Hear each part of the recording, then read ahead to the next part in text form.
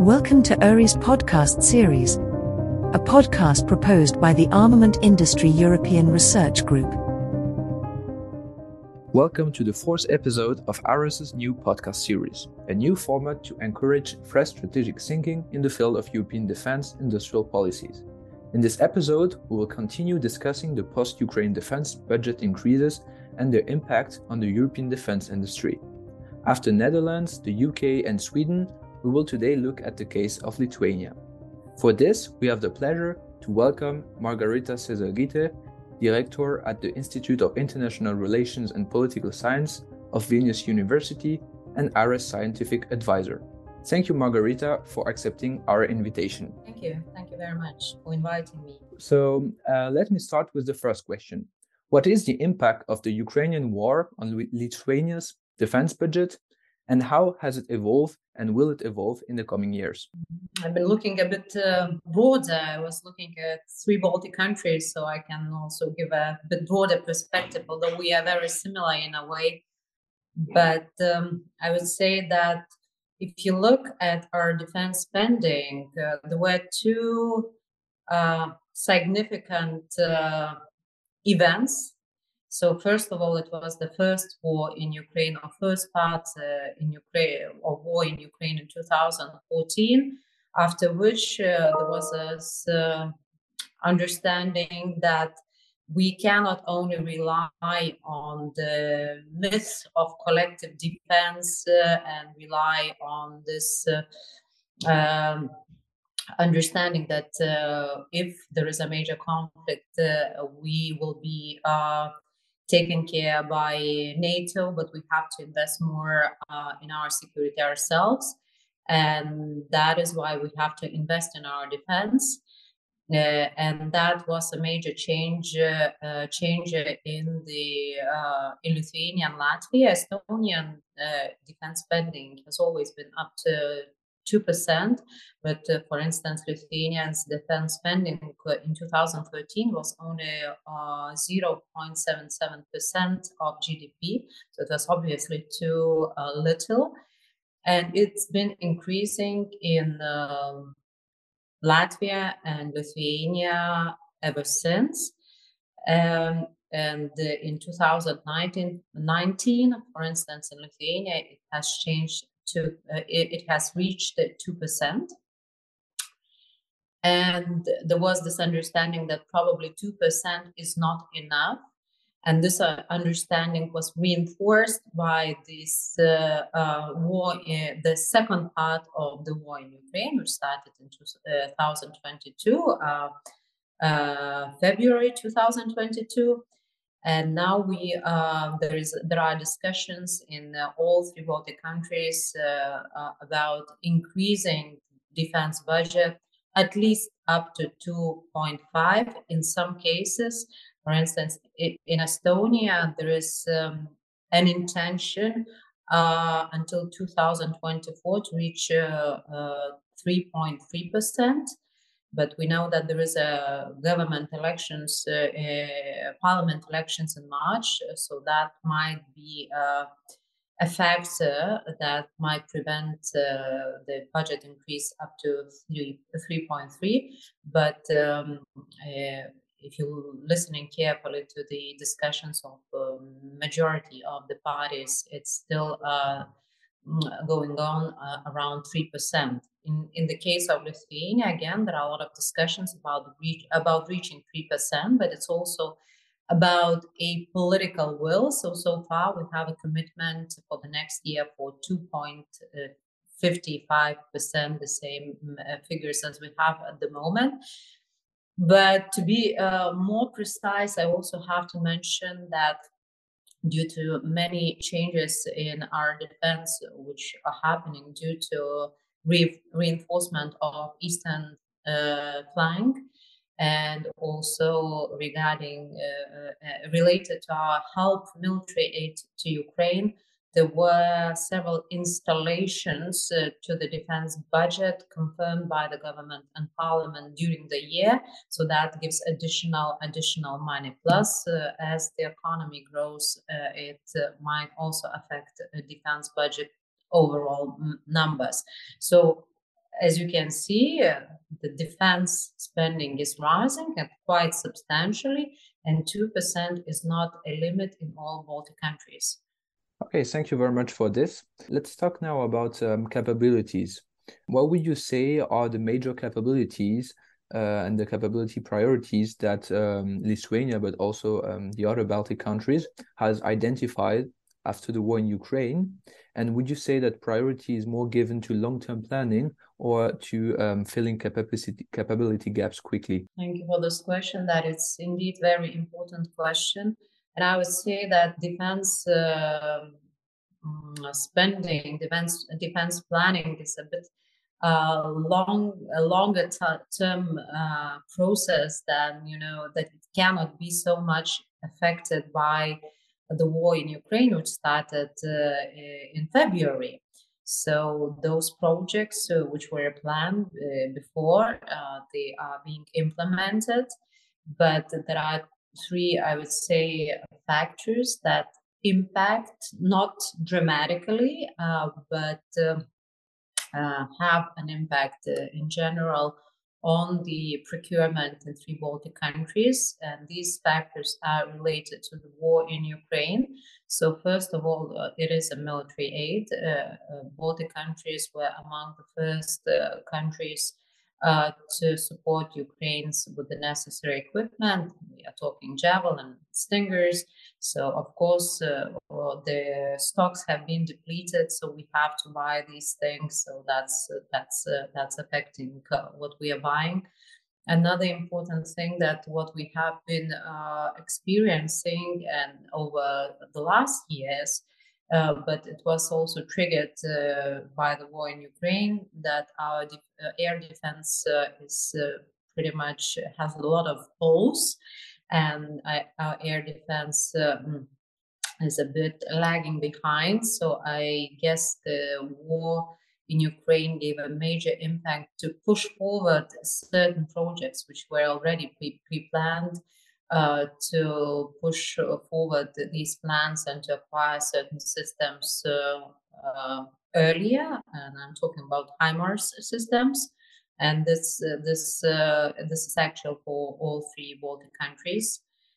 So this is also important factor affecting our procurement. And last but not least, there are certain lessons learned in Ukraine, what is required by armed forces to try to protect ourselves vis-a-vis similar situations that Ukraine is experiencing. So, for instance, drones have been identified as a very important capability, and that is also being included or pushed forward in our defense planning on our defense procurement planning.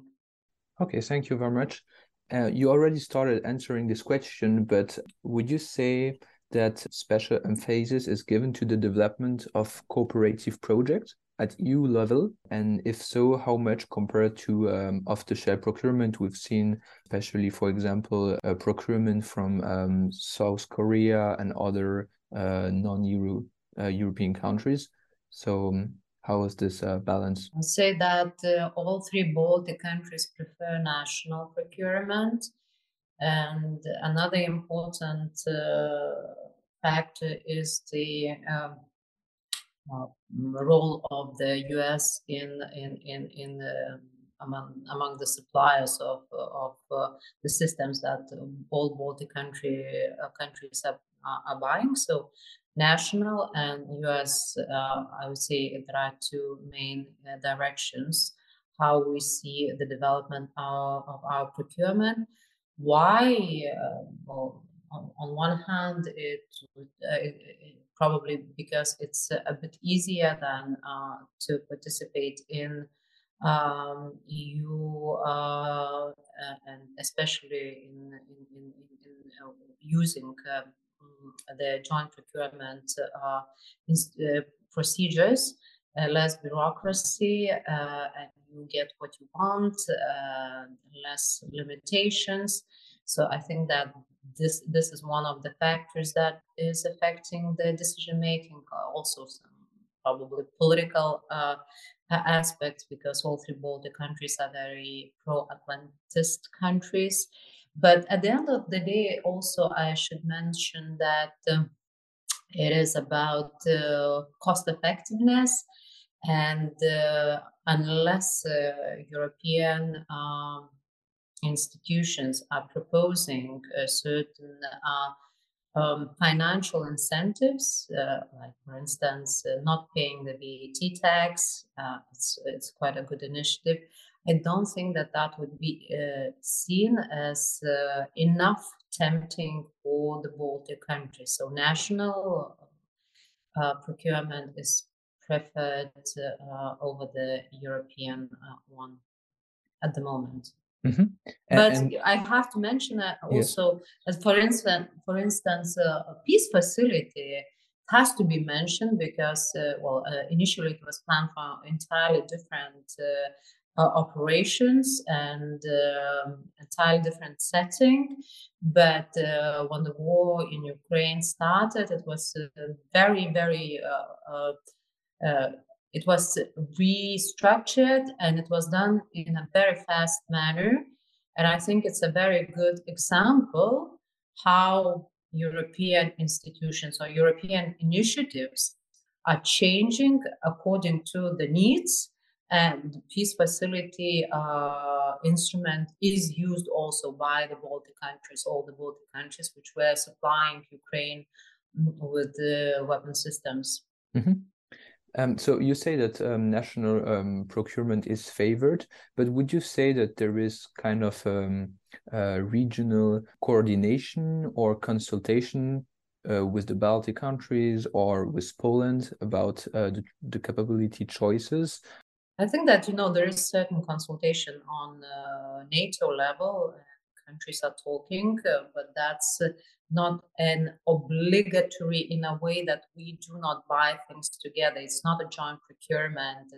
We are coordinating systems that we are buying. For instance, I already mentioned HIMARS systems, and all three Baltics are acquiring those systems, but it's not a joint procurement project. They are just buying the same things to be more interoperable and to cover certain holes that were existing before. So in other areas, but if tomorrow, for example, we have EDIRPA and then a few days later we have EDIP, so some EU tools which could support joint procurement, do you see any projects or programs that could work for cooperation in the region, where, for example, Lithuania could be interested in cooperating and doing some joint acquisitions? I already mentioned the financial incentives. If they are created, then probably the decisions could change in favor of the European Union. For instance, VAT reduction or not paying VAT tax for the joint procurement projects. But I think that the fear is the limitation and bureaucracy, which are related to the European projects, rather than, the fear is related to the quality of the European products.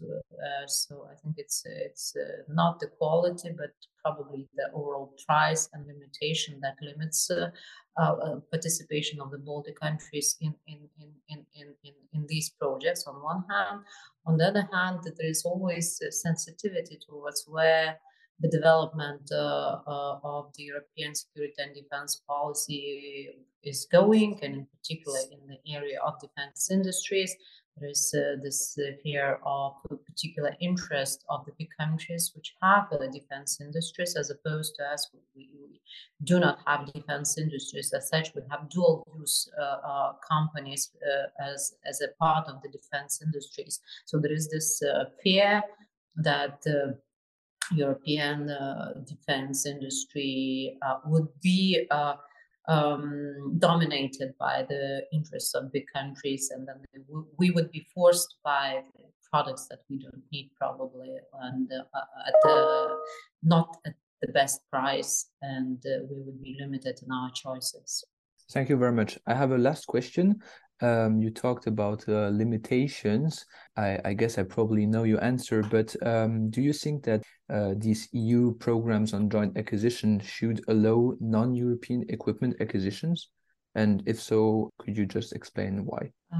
Yes, that is the position of Baltic countries. That has always been the position of Baltic countries. For instance, when there was a discussion about the ability of the third countries to participate in PESCO projects, and also in the same discussions, the same arguments are used in a discussion about the joint procurement, European joint procurement projects.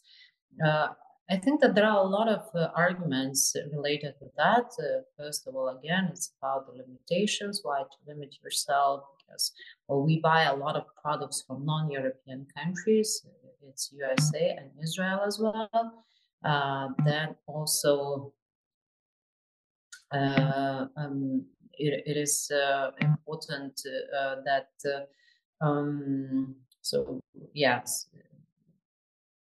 there are many companies that have several stakeholders, several countries participating in these programs. So if you just exclude those companies which have at least one, stakeholder from third countries, then you limit your list again.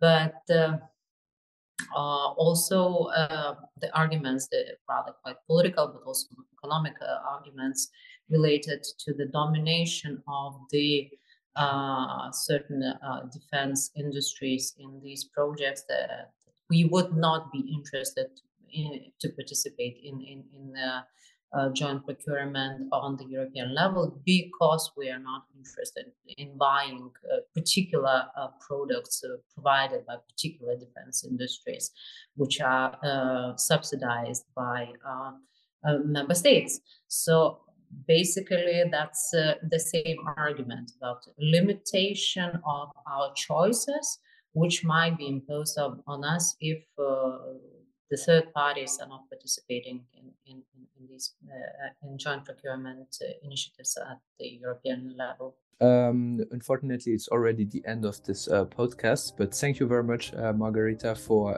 accepting our invitation. It's really been a pleasure to have you with us today, and thank you as well to our listeners, and see you soon for the next episode. Thank you.